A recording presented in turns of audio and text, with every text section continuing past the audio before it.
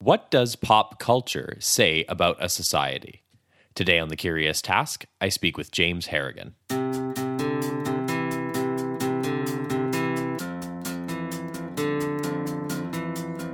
Welcome to The Curious Task from the Institute for Liberal Studies, where we explore economics, politics, philosophy, and other ideas from a classical liberal perspective. I'm Alex Aragona, your host, and today I'm speaking with James Harrigan. James is Senior Editor at the American Institute for Economic Research and F.A. Hayek Distinguished Fellow at the Foundation for Economic Education. He is also co-host of the Words and Numbers podcast and was previously Dean of the American University of Iraq, Soleimani. He has served as Director of Academic Programs at the Institute for Humane Studies and Strata, where he was also Senior Research Fellow. He was also Managing Director of the Center for Philosophy of Freedom at the University of Arizona. He has written extensively for popular press, with articles appearing in the Wall Street Journal, USA Today, US News, and World Report, and a host of other outlets, including AIER as well. His current work focuses on the intersections between political economy, public policy, and political philosophy. James, welcome to The Curious Task. Alex, how you doing? I'm doing well, and I always like to add in the other part for return guests. Welcome back as well to The Curious Task. It's been a bit of a minute, hasn't it? It has been a couple of few years, right? Last time we talked, I think you hadn't even gone live yet, right? You had a couple of episodes in the tank, and you're just ready to go. So it looks like you've had a good run because here you still are. Yeah, good run so far is definitely being alive still and in the business. So for sure, yeah, and that's right. For those of you listening that don't know, James was one of the first bunch of episodes we recorded, and we thank him so much for being one of the original people to say yes, because frankly, we reached out with probably a little to no credibility other than just the Institute for Liberal Studies brand. The podcast was nothing, so that was awesome. Then we talked about politicians specifically, but today we're going to talk about pop culture. So as you know, we usually frame each episode around a question and just go with that theme. Today is, what does pop culture say about society? So before we get into a couple of specific points, let's just frame the discussion real quick. What do you mean by pop culture, James? Like when you say it in your thinking? That's always the great question, right? What the hell are you talking about? Yeah. And, I think most people would get most of it without thinking too much on the topic. We'll start with what I'm not talking about. Right. So I'm not talking about politics in any immediate sense. So the House, the Senate, the Supreme Court, and the President here in the United States, that's not what I'm talking about. I am talking about culture more broadly, but culture includes things that I'm also not talking about. So think opera, think the symphony, take those things up. I'm not talking about high art here. I'm talking about the things that regular people consume as a matter of course that keeps them occupied, makes them happy, and it allows them an outlet for whatever frustrations they might have, right? So clearly I'm talking about things like music. Music as we would understand it, not the way Bach would understand it, but music is kind of here on the radio. I'm thinking about movies, TV shows. I'm even talking about sports, right? All of these sorts of things that provide that background noise of our lives. And we never really even think about it because it's so omnipresent, right? In a lecture I give, I say asking this question would be kind of like asking a fish to describe water. Right. Right. It's the context for everything the fish does. Therefore, the fish would never see it. Right. Exactly. So too pop culture, right? I walked into this room so I could make this recording. And I had a television running and my iPad spitting out a podcast for me simultaneously. I had to shut all that stuff down, right? Because it's just this cacophony in the background.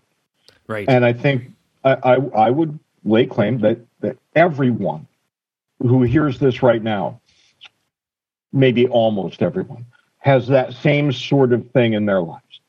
And that's really interesting, right? Because what does pop culture do? And that's a different sort of question. And people tend to get very agitated when they disagree with what the hordes who make the pop culture end up trying to accomplish. And I would submit that that's where the battles are won and lost. That you do what you can at the level where people's opinions are being formed. Right. And that is not politics. Right. That's actually a very interesting point, because one of the things I wanted to touch on with you that I think connects exactly what you're saying there at the end is that in this way you say pop culture is a leading indicator of what's to come. Yep. So why don't you just continue basically on the train that you're on, expand on that, because I think this idea of it being a leading indicator wraps it up nicely. Yeah, and I like that too. I'm just returning to that after quite a lot of years, right? I wrote an editorial, maybe we can get a link into the show notes or whatever, in which I made this claim that pop culture is a leading indicator. It tells you in pretty certain terms where your politics is going to be maybe 10 years later.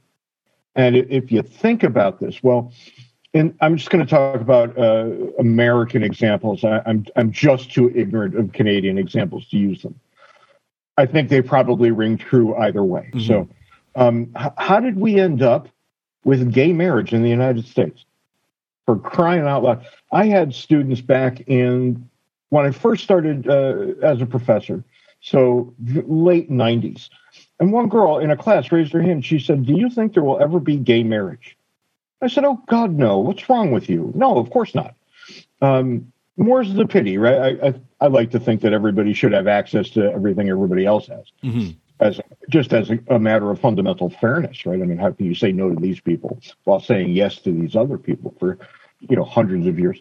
But when she asked, I just couldn't imagine how that was going to work out. And come to find out, I had already been to a gay wedding, and that happened back in the early 90s, where I grew up in Connecticut. Of course, there was no state sponsorship here. That wedding was never going to be recognized. Right. But then quite a while later, I guess it would have been 2016, maybe 2015, I went to another gay wedding, this time in the state of Utah, of all places, right? Of all the places you would think gay marriage would never have any place to hang its hat, Utah is it. And mm-hmm. yet they had no choice but to, because of the Supreme Court case. But more than that, the little old ladies from town showed up with flowers and everybody was happy. And it was clear to me that somehow we had turned a corner. Right. And you start asking yourself, how the hell did that happen?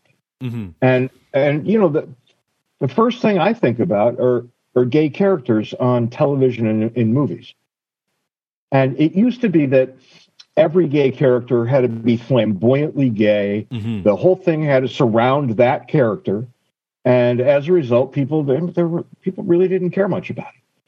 But when gay characters became the norm and they were in the background and they just happened to be gay, right, something very different happened. Because people in their own lives know people exactly like that. And they thought, hey, that's like my friend John. Right. This is pretty cool. And by the time you see that on multiple shows, and I'm thinking things like Will and Grace, where you've got kind of every sort of human flavor in the main cast. And I think it probably starts with this great movie from the past called Brooklyn Bridge, where there was one gay character, and he kept saying, "This doesn't define me." And I thought, that's right. It wouldn't. How could it? Right? Mm-hmm. And as these things happen, you realize that pop culture is way out in front of public opinion. Right.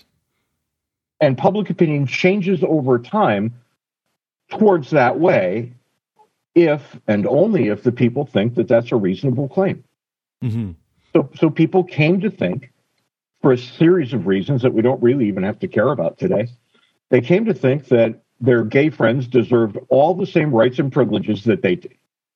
And that is a particularly unremarkable perspective. Mm-hmm.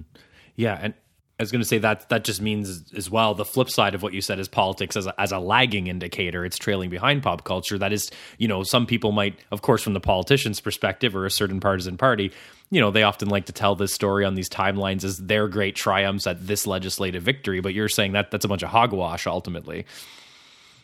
I think it is. And politics for all the money, I think, is a lagging indicator. And how could it not be, right? The people there are looking to get elected. And you don't get elected by being out on the fringe of public opinion. you get elected or reelected by being mostly in the same ballpark as the people from a couple of years back. Mm-hmm. And that's interesting, right?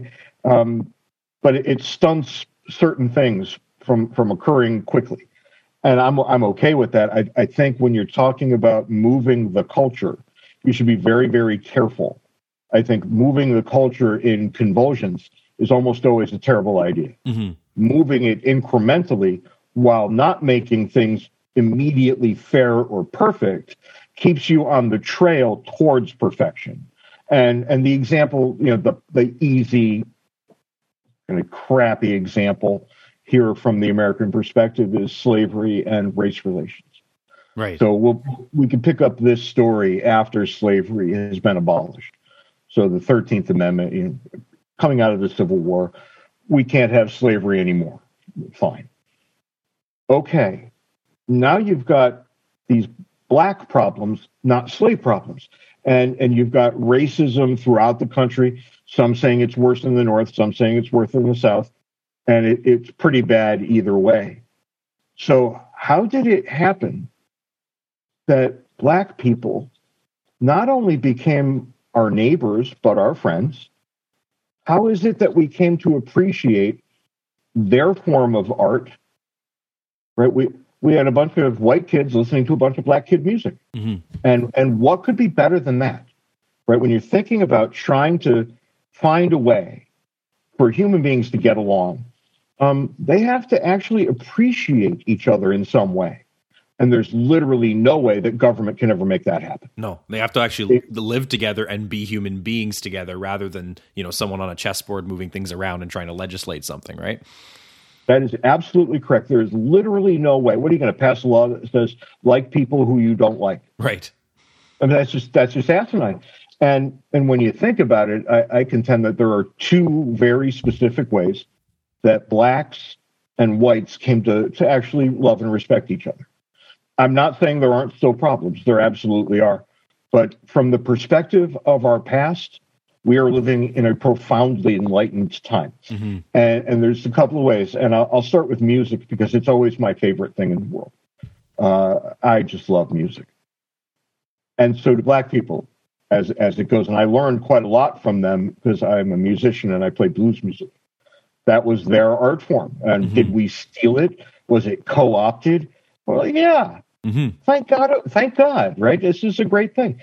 But that doesn't speak to how millions of American kids came to appreciate black music, because it wasn't like it is now, right? Where people are happy tuning into anything, right, and listening to it. Back then, it was kind of like musical segregation. Right. You weren't really allowed to hear the other people. That's a really good point. Like, even, of course, in my lifetime, I was born in the 90s, and in my lifetime, I can't think of even once where somebody listened to a song and even brought up at first, like, whether they were angry or happy because the person was such and such color or creed. It was more like, whether they liked the music or not. Now, you go back a couple decades or even, maybe even 1.5 before I was born, and that might have even been still normal to some people to like actually be upset just the fact that a black man's on the radio or something. But you're absolutely right. It's just a thing that you don't even think about now, but that was the norm at one point, right? Before everything got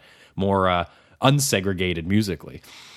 It absolutely was the norm. And there were, of course, a few breakthrough performers, mm-hmm. right? It wasn't hard and fast in every single moment. So you could actually listen to Chuck Berry, right? Things like this. You could catch him on TV from time to time. But really, music doesn't change globally into a thing that everybody can listen to unabashedly, right? And that's when Run DMC did a version of Aerosmith's Walk This Way with Aerosmith. Right. And Run DMC, they were great, but I think it was, they were pressing up against being not great or not exploding. And Aerosmith at the time, they were in rough straits. They had become quite irrelevant. And by this one single crossover by each, it became so obvious to young people across the country that maybe there's something really cool that we can look at here. Right there, this is not a dangerous thing. This is an excellent thing. And from that point forward, white kids listen to black music. And it's gotten to the point now where black kids are listening to white music. Mm-hmm. And I would submit that really what's happening is that human beings are listening to music.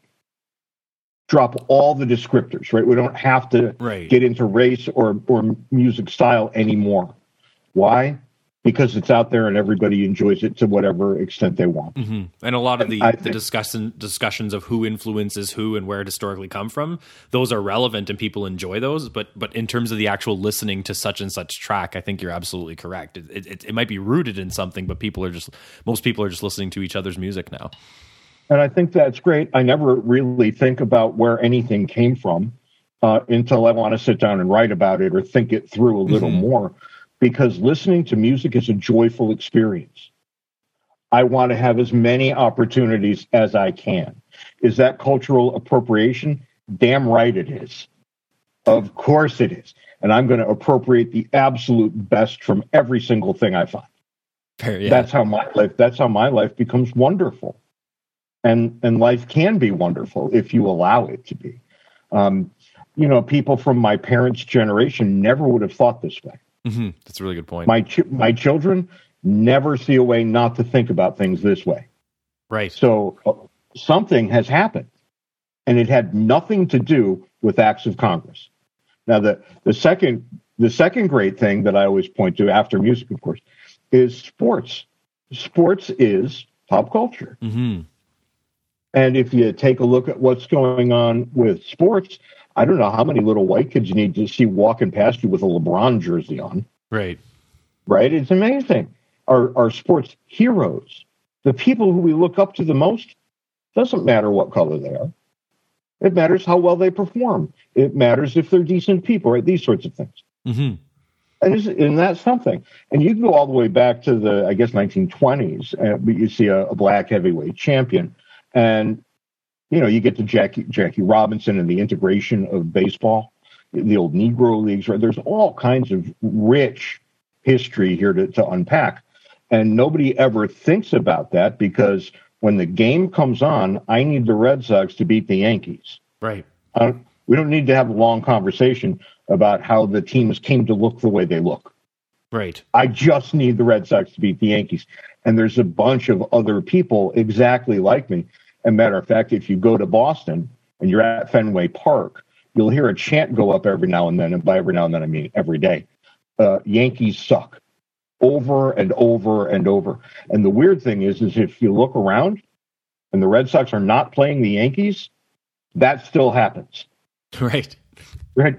And then if you're from New England, you realize that if you go to some other sporting event, like high school basketball, Yankees suck will be a chant there too.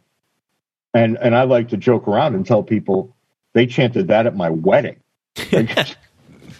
And I'm only halfway kidding because sports gets to the heart of people in a way that almost nothing else does. And we like watching it together. We like talking about it, right? Think of the NCAA tournament in March. Nobody does any work that month because all they want to do is watch the games and talk about them. And I think that's fantastic, mm-hmm. right? It's a thing that we share as human beings that goes way beyond our differences. Mm-hmm. Whoever I'm sitting next to at the ballpark is definitionally my friend. Right. Right. We're all at the park. It's sunny. It's beautiful. The Sox are playing. Of course, we're all friends. And even when, in the unlikely event, somebody shows up with a Yankee hat, I'll tell him he's an ass, and then he'll be my friend anyway. Exactly. Yeah. And as we were saying, though, and then now you'd be in the minority of people if, as I was saying with music, you actually sat there and for some reason called attention to what color a player was or what they were doing. That person would be in the minority now. That's not acceptable. And in my preferred city of Boston, it does happen. Racial slurs mm-hmm. happen there, I think, a little more than in most other places. And, there's a long kind of terrible history of race in Boston. Mm-hmm. That really culminated with busing, black kids being bused to white neighborhoods to go to school, and it left a very terrible taste that's still in the Boston mouth.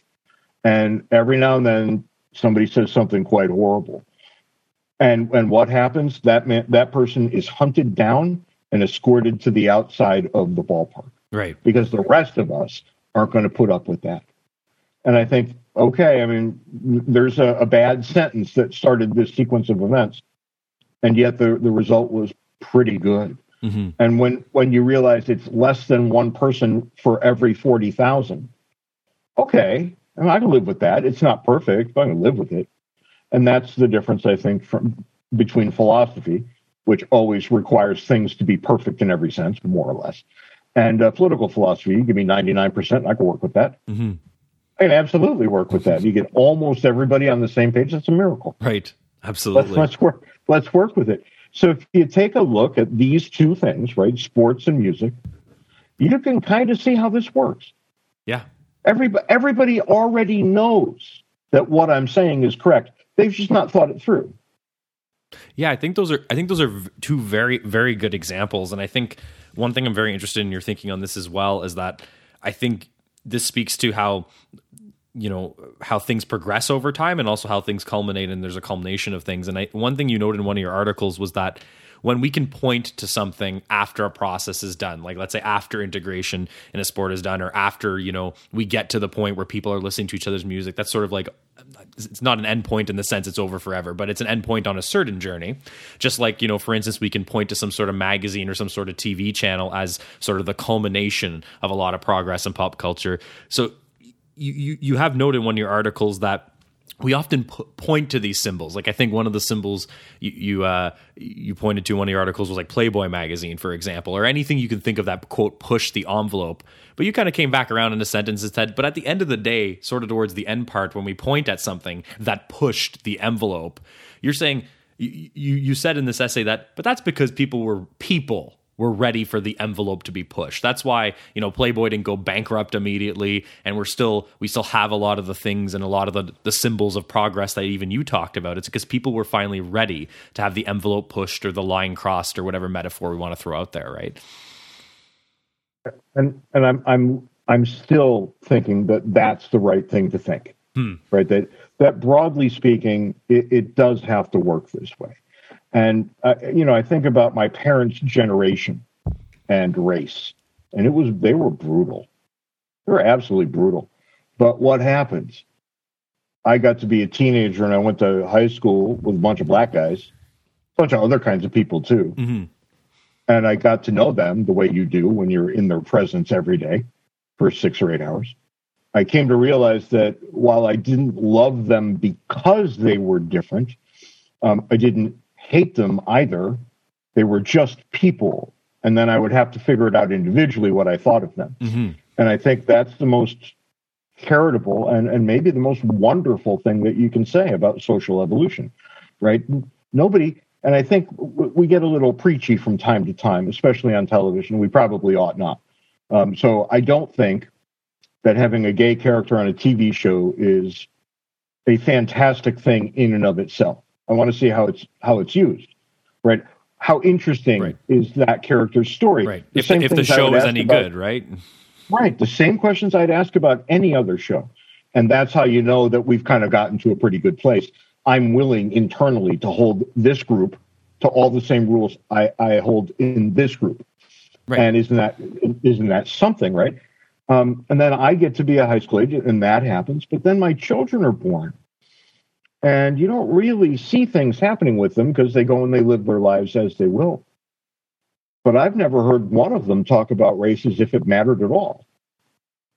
Mm-hmm. I mean, literally not ever. Right. And there are different things that are the de facto experience for young people now. And it does seem, when you have the perspective of time, and I say this because I'm just older than you are, right? And older than my children are, you can see it happen. If you step back and hold your breath for just a minute, you can see the sweep of time and how everything changes over time. And the arguments we have become different. And, the arguments that we get now, I don't know what to think of them. I get that they fit into the larger progression that I've already thought about. But, think about gender issues now. Very divisive, right? Where are we going to be in 20 years on this? And I don't know. What I do know is that all of a sudden, gender as a problem is popping up in my entertainment. Right. And that tells me one thing, that we're taking it seriously. Yeah, absolutely. I mean, I think even, I don't want to exaggerate and say 5, I'll be safe and say 10 or more years ago. Anytime something like that would be addressed, it would always be the butt of a joke, or as you said, treated like in a one-dimensional way. Now it's actually being treated with real multi-dimensional characters. Maybe one happens to be transgender, whatever the case may be. You're right. It's now coming into the popular culture media and as a topic unto itself being taken seriously. And we'll see what happens. And the interesting thing here, you'd want to say, well, it's probably not going to work out because of demographics and lots of people will be against it. But who consumes the media? It's not my father. Right. It's not old people. It's young people. It's not even me, right? The important group to see whether this is going to be accepted or rejected over the long haul. Those people are all right now teenagers and 20-somethings. Right.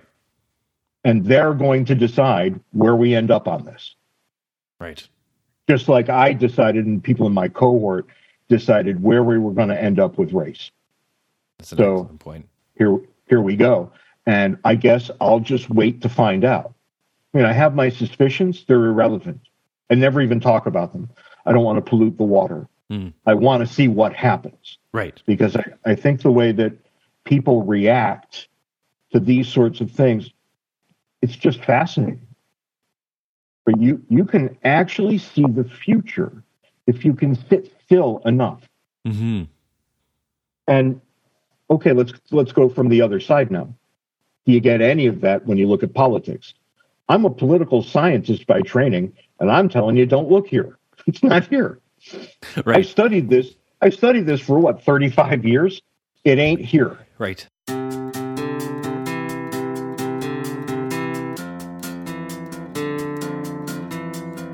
The Curious Task is a podcast from the Institute for Liberal Studies. As always, feel free to send questions, feedback, guest recommendations, or anything else that's on your mind to curioustask@liberalstudies.ca. A huge thanks to our supporters on Patreon, including Joe Aragona, John Robson, and Chris Rondolo. Remember to like us on Facebook, follow us on Twitter The Curious Task, and rate us on Apple Podcasts or wherever else you're listening to The Curious Task. I guess another way to think about it too is, especially with the way, like if we stick with American politics, the way that's run now through a lot of public relations, polling, and so on and so forth, that should tell you in and of itself what the politicians by their teams around them are told to say and what they're following. They're not sitting around saying, guys, let's get out of the whiteboard together and talk about the principles of classical liberalism and how to market that. That's not what they're saying, for example. Yeah, no, they're definitely saying what's polling where and so on and so forth, right? More's the pity. It would be great if they would think that way. Mm-hmm. But they have a problem, right? Politicians have a problem. They have to care about what happens right now because they're looking to be reelected. And the House of Representatives is up for reelection completely every other year. Right. You're not going to get a lot of forward-looking nonsense out of that group. They have to be ready to win. They start campaigning for the next race the day they win the first one. Yeah. Absolutely. And you're going to get certain answers out of them that don't make you happy. So, okay, maybe the Senate, maybe that's the right answer. They're up for re-election every 6 years. So only 1/3 of that body is up for re-election every other year with the House members. But if you really take a long look at the Senate, not a lot of young people there. You kind of have to look institutionally. It's set up to yield a certain kind of person, and it's going to be an old person that's somewhat reflective. Right. That's what you're going to get in the Senate. How are they going to be reflective enough to take pop culture seriously? No, they are not. So, okay, maybe we should look at the president. Before I even start, I know that's not the right answer. Right. So we'll throw that away. And here's the curiosity. We can think about the Supreme Court and its ability to shift the culture. And people always bring up two decisions. to point at. The court is the way to go. And you look at the culture and people who are trying to accomplish things, and they're frequently trying to get their issues to the level of the Supreme Court where they can get a final answer that never changes, that makes them happy. Right. So, okay, let's talk first about Brown versus Board of Education, early 1950s in the United States. Without getting into the weeds, this is a decision that desegregates American schools. You can't have black school and white school anymore. You can have school. Right. All right. The oddest thing in the world happens here, because if you study the period, if you really look into the era, what you find is that American people were already talking about integration. It was already a thing that they could accept. And it was already happening where they lived. It wasn't perfect. It was happening in an evolutionary way. Right. As almost everything does, right? If you're not an idiot about this, you can actually step back and see that all social change is steps and stages. And the first step had already been counted with desegregation. People were ready for it. They were doing it. And the decision by the Supreme Court didn't cause that. It gave it its blessing. Right. So the Supreme Court made a statement. And the statement was, yeah, if you're doing this already, you're on the right side. That's unremarkable. It's unremarkable in one way and incredibly remarkable in another. But notice the Supreme Court didn't do anything except bless something that was already happening. Right. So sometimes a better way to look at the, quote, landmark decisions is more like a landmark verification or something like that. Yeah, that is a perfect word for this. That is exactly right. And the more you look at things, the more you realize, okay, Brown's not the only thing. Right. Because right now, the American people are convulsing over abortion rights yet again. Mm-hmm. Because and it's ridiculous, right? Every time somebody's nominated to the Supreme Court, they get the question, well, what about Roe versus Wade? And then they say something idiotic, like, well, I've never really thought about that. And, we'll get to it, blah, blah, blah. They haven't thought of that. What a load of bullshit that is. Mm-hmm. I teach undergraduates from time to time, and they've all thought about it. Right. I have high school kids living in my house, and they all thought about it. Right. The thought that you were qualified to sit on the Supreme Court and you had never thought about it, you should be disqualified for lying from the first minute. Right. All right, but let's think about it for a minute. So Roe is in the early 70s. And, it's hard to paint with a broad brush here because there's a lot of what I would consider idiotic things in that decision. So we'll just stick with the idea that decision, for whatever the reason and by whatever path, grants a right of abortion to women in the United States. Right. We'll keep above the weeds and we'll just say that. Mm-hmm. Because why did we have to do this? And we hear it all the time, because women were having back alley abortions, whatever the hell that means. Mm. Like people are in alleys in cities with the rain coming down and the garbage cans out, and that's where they were having abortions. That's asinine. That is not what happened at all. So what happened? And I'll give you a personal story. I had an Aunt Louise, who was one of the all-time great people, lived to be almost exactly 100. Hmm. And she had this house back in Waterbury, Connecticut, where I grew up. And we used to go there. That was like the family meeting place. And we'd go there all the time. And my father rarely went, but one time he did. And he said, hey, go look around at the bedrooms and see if you can find something strange. And I did. I walked up and down the hall, and all the doors were open, and I didn't see anything at all that would count as odd. So I went back and reported my non-findings. And he said, look at the doorknobs. There's a lock on every single bedroom in this house. And that house was built in the 1950s. That was not the way things were built here. Right. Who the hell put locks on every bedroom door? And he said, that's because this house used to be a place where women came for abortions. Hmm. And every bedroom was a place where a doctor plied that trade. Right. Downstairs, there was a bar. That was for the men who accompanied the women to get an abortion. Huh. And there was a movie screen, and they would show them movies to keep them, interested. And that was in the 1950s. You're going to tell me that Roe versus Wade was a big, gigantic thing that changed everything? No, things had already changed by the time that case was heard. Right. They changed for quite some time. And there's a guy, Rosenberg, wrote this book, and you should check it out if you think I'm crazy.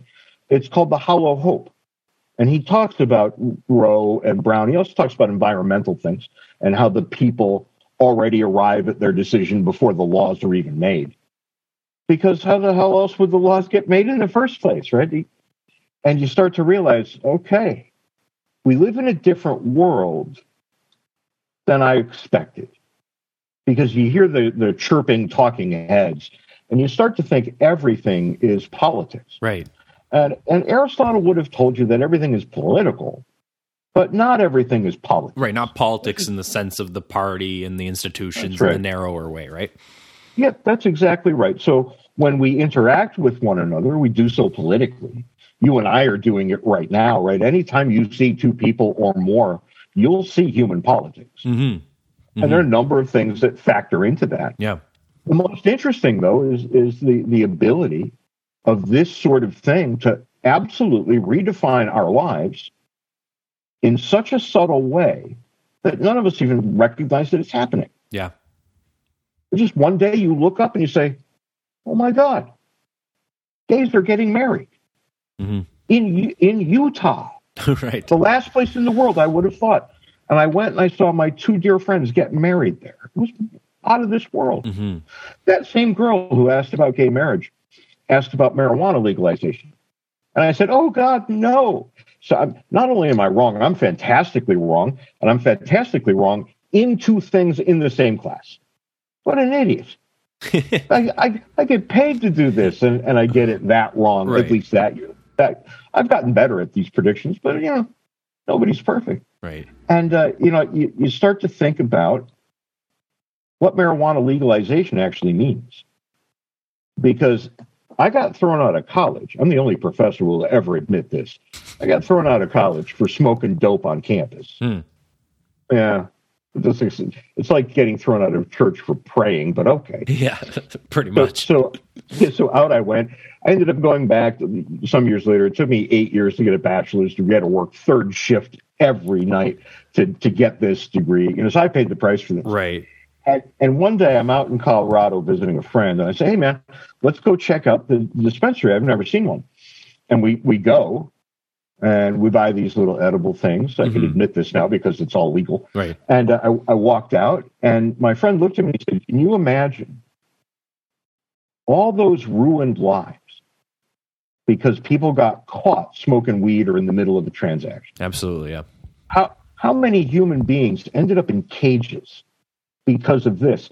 And my rejoinder to him was, yeah. And if you think about what we just did, everybody walked away happy. I wanted to buy something. The seller wanted to sell something. Right. I bought from the seller. He was happy. I was happy. What a remarkable thing. Yep, absolutely. And at the beginning of this, Anthony Davies, my writing partner, and we wrote a series of articles because people were complaining that it was going to become, the United States would become a post-apocalyptic hellscape if everybody could just go buy weed.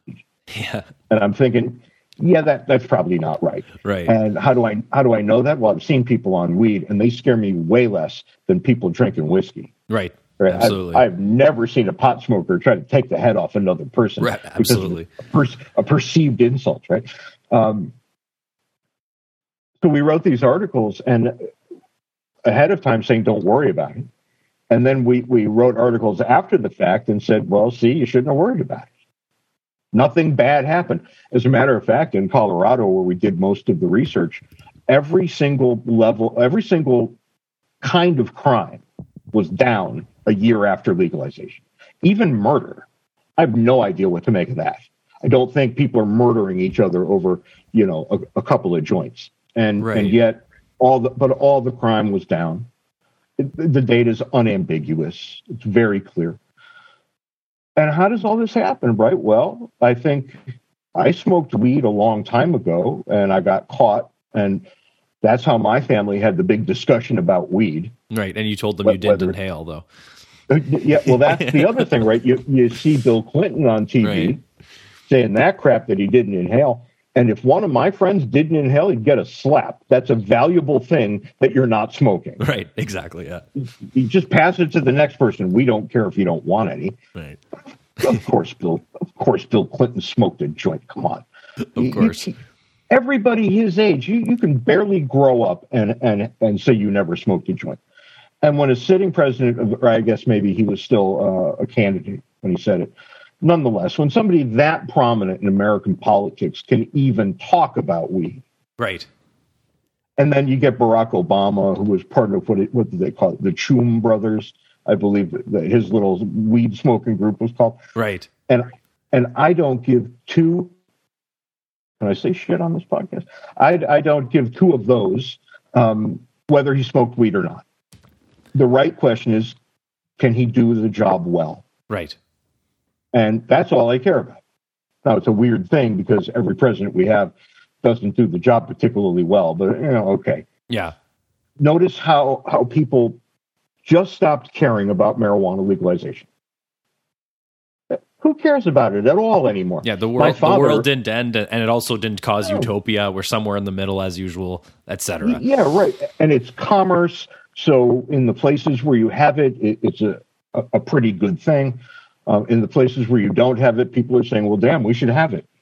And you start to realize that every single hot button issue, and I mean all of them, maybe with the one exception of going to war, every one of these things is well determined in popular culture long before the political people get to it. Right. And actually, some would make the argument that a lot of work goes into convincing people to be okay with war. I actually think this is a large claim that might require a whole other episode. So everyone, just please give me the assumption for a second. I think the American people are actually largely anti-war. And if you look at a lot of the things that happen, it takes a lot to get people to start thinking that they should be going to war and getting rabid in that sort of way. So I think, again, that's another case where maybe a specific action might be an executive decision, but to actually get people okay and normalizing the idea, yeah, we should go do X, Y, and Z. It either takes a massive tragedy, there's a couple examples of that, but it also takes a lot of convincing to the population to be somewhat okay with it to some degree. So I think, again, even one might be able to make the argument in those cases that it's largely a follower effect as well in some ways. So this is obviously incredibly nuanced. I think that's all fair. It's not complete, but it's all fair. Right. And were we to kind of traipse down this road a bit, I do think it would be another hour. Right, exactly. At least. But think about it in the recent terms, right? And there's going to be a lot of your listeners who can remember going to Iraq and going to Afghanistan. Mm-hmm. And what did the president then do? Got a broad international coalition to get behind him, because you've got to account for public opinion here. You can't go and bomb the hell out of a bunch of people and hope that that's just going to be okay. And it's a curious thing, right? Because with Iraq, they always told us, the politicians, that Saddam Hussein is getting weapons of mass destruction and it's going to be a real problem. Mm-hmm. And then and people don't want to be nuked. Go figure, right? So yeah, but notice that the claim wasn't only nukes. There were other things like bioweapons and things like that. Yeah, bioweapons, exactly. And when people came to realize that we had been in Iraq for too long, and we have, I lived there, and I'll tell you, we've been there for too long. When it came to be the case that people started saying things like, we were lied to, never found weapons of mass destruction, you have to ask yourself, was that a plan? Was that what the politicians just said to get you off their back? Was it a lie? Or were they saying those things in good faith? I think it's the latter. I'm pretty sure, I'm almost positive that people said these things in good faith. Now, were any nukes ever found? Was there any nuclear material ever found? And the answer to that is no.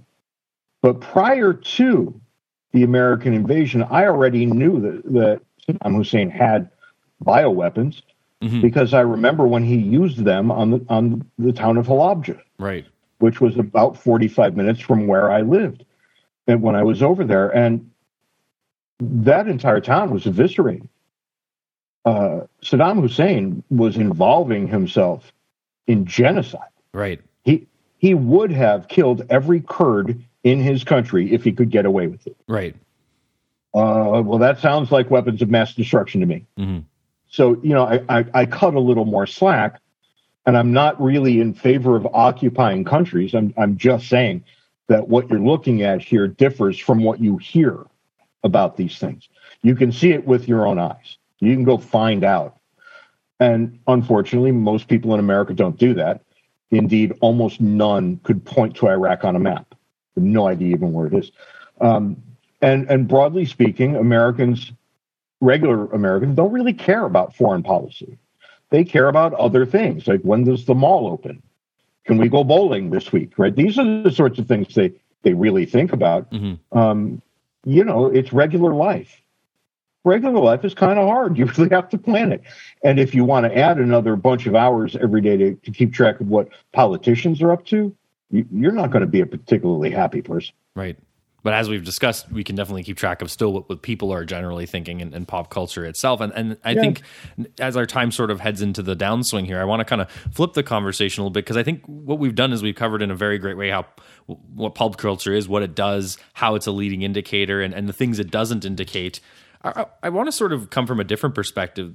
There are a lot of people who self-proclaim conservative values that often frame or see, for better or worse. I think I'm making a relatively neutral statement here, regardless of one's own value judgment.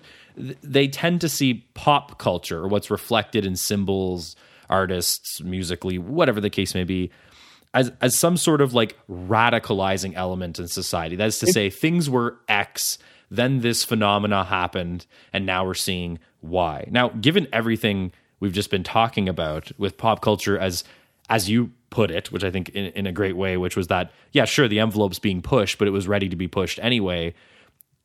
Am I just asking a question for no reason here? Is that your sort of full stop answer to that more conservative critique? Or where do you think where do you place the people in this conversation that say things were like this happened, and now we're seeing, the effect? Because I'm not sure if that rings true compared to all the other things you've been saying. Look, what you generally hear are people who say, in essence, can't we just have 1950 again? Right. Donald Trump came around and he said, let's make America great again. Right. And again was actually, everybody was talking about great as like carrying a lot of weight, but it was the again that actually carried a lot of weight, right? But what time are we looking back towards? Mm-hmm. Because, if it's 1950, you still got the Jim Crow South. Yep. I'm going to take a hard pass on that. America was not great then. Mm-hmm. It was better than it was in 1842 when you still had slavery.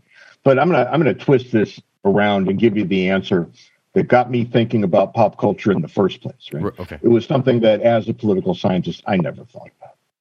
I'm an institutional guy. I think about the institutions of governance and things like this. And then when I started thinking about pop culture, everything changed, at least in my brain. And the argument that you just put forth on behalf of conservative people are that this is garbage and we shouldn't pay attention to it. It'll make us somehow worse if we have these things in our lives. Okay. How far back can we say pop culture existed? And the unremarkable answer I'm going to give is it goes back until there were no humans. When there were human beings and they lived together, you had pop culture. And I can give you a half decent answer that get you down this road. I want to bring you back to the time before Plato and Socrates walked the earth. This is a long time ago, a couple thousand years. Did they have culture? Well, of course they did. We still think about Greek culture as being unbelievably wonderful. Did they have pop culture? Yeah, they did. How do I know? There's this guy, Homer, who wrote the Iliad and the Odyssey. That's high culture for us now. That was pop culture for them then. Right. In the same way Shakespeare, people forget, was very pleasing to what would have been viewed as the rabble at that time. A lot of that humor and a lot of the way it was written was for that general audience, not the king and the lord in attendance or whatever, right? And isn't that astonishing? Mm-hmm. Now, if you dig into Homer a little more deeply, you realize that what we understand as Homeric works, the Iliad and the Odyssey, were absolutely not written by any guy named Homer. There was a guy named Homer. I think most people would agree to that. But these books came out of an oral tradition. So over the years, after the first edition, let's say for the sake of easy, right. of easy argument, after that first edition, other things kept being added until somewhere way down the line, canonical Homer came to exist, and we said, okay, no more. It's great just the way it is. And that's what we've been looking at ever since. And who cares about Homer? Stodgy old people, right? People who are looking for, in the liberal arts tradition, the good, the true, and the beautiful. But really, the way it came into being was that everybody participated. Right. And that's not high culture, not by definition. When everybody is involved in making the thing, that's pop culture. Right. It's probably even something different than pop culture. But at the very least, I'm on the right track. Right? And if you start thinking about these things, and look, I'm just pointing things out that people tend not to think about that much. I think what I've talked about, most people, if they thought it through, would very likely end up at some similar conclusion.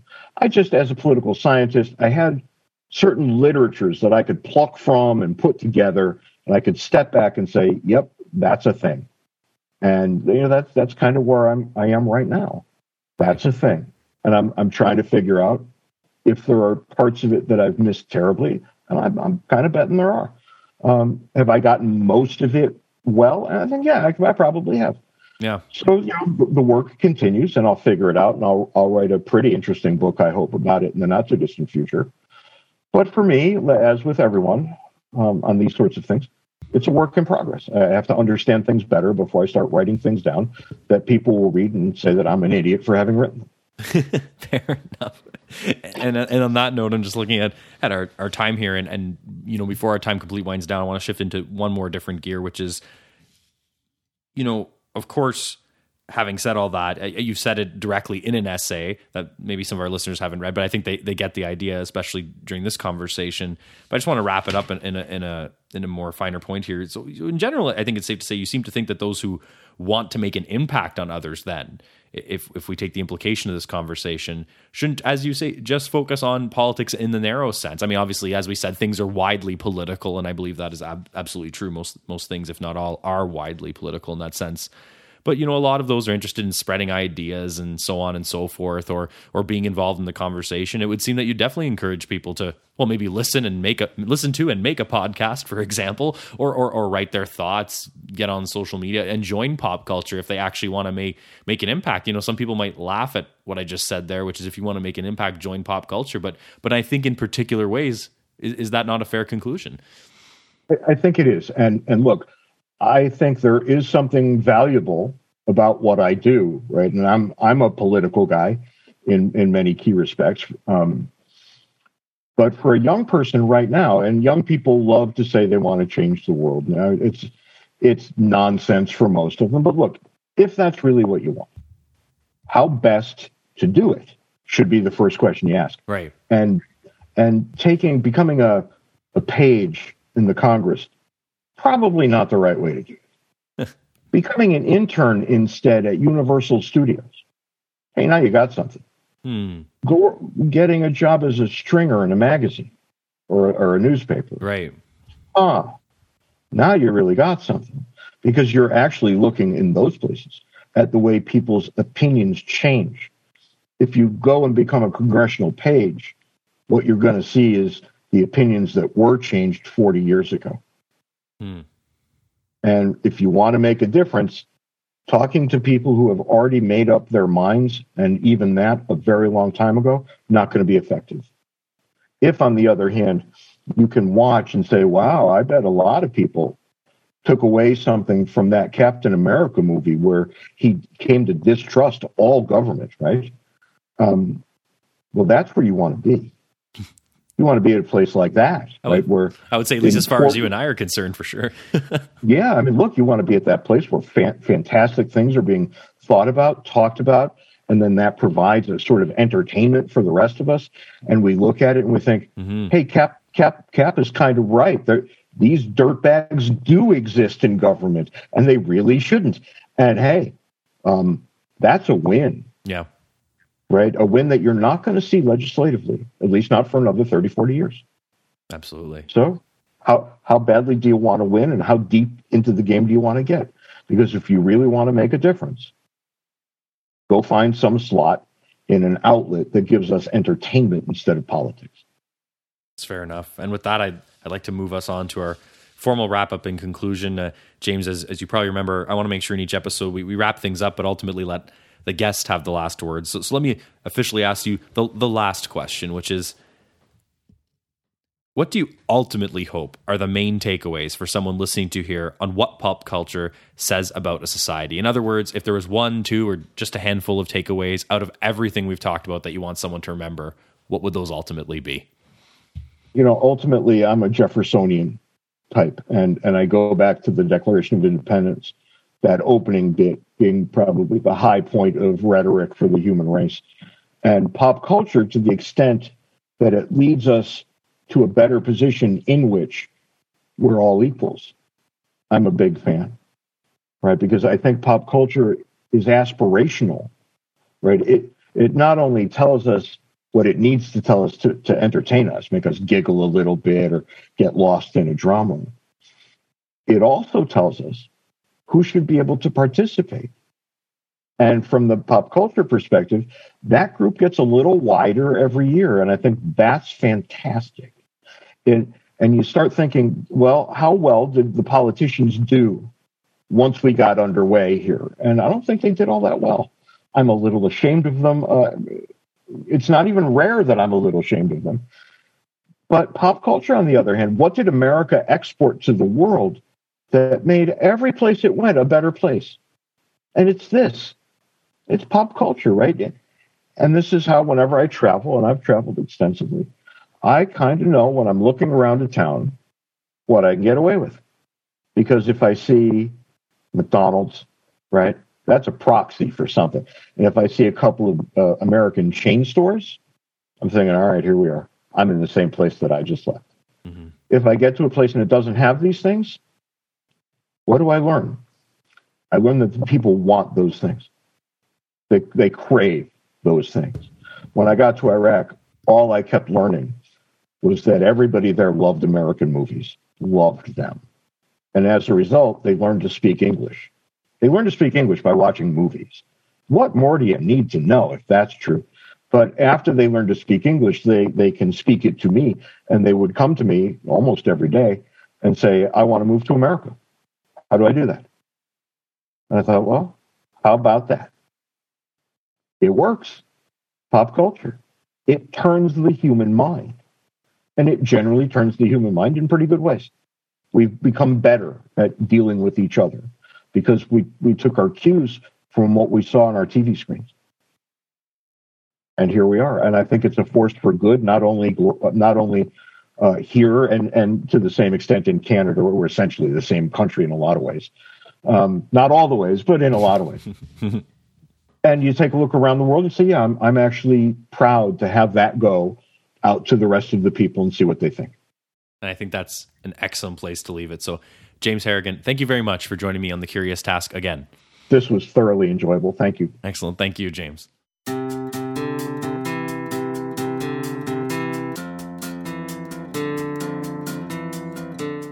The Curious Task is a podcast from the Institute for Liberal Studies. This episode was produced by Alex Aragona, Sabine Elchidiak, and Eric Seguin. Our executive producer is Matt Buffton. The music you hear on the podcast is by Lindy Voppenfjord. You should check out his other stuff online. The Curious Task exists today because of donations of time and money from those creating it and listeners like yourself. Check us out on Patreon and find out how you can support us and get access to exclusive offers. I'm Alex Aragona, and thank you very much for joining us on The Curious Task. Bye-bye.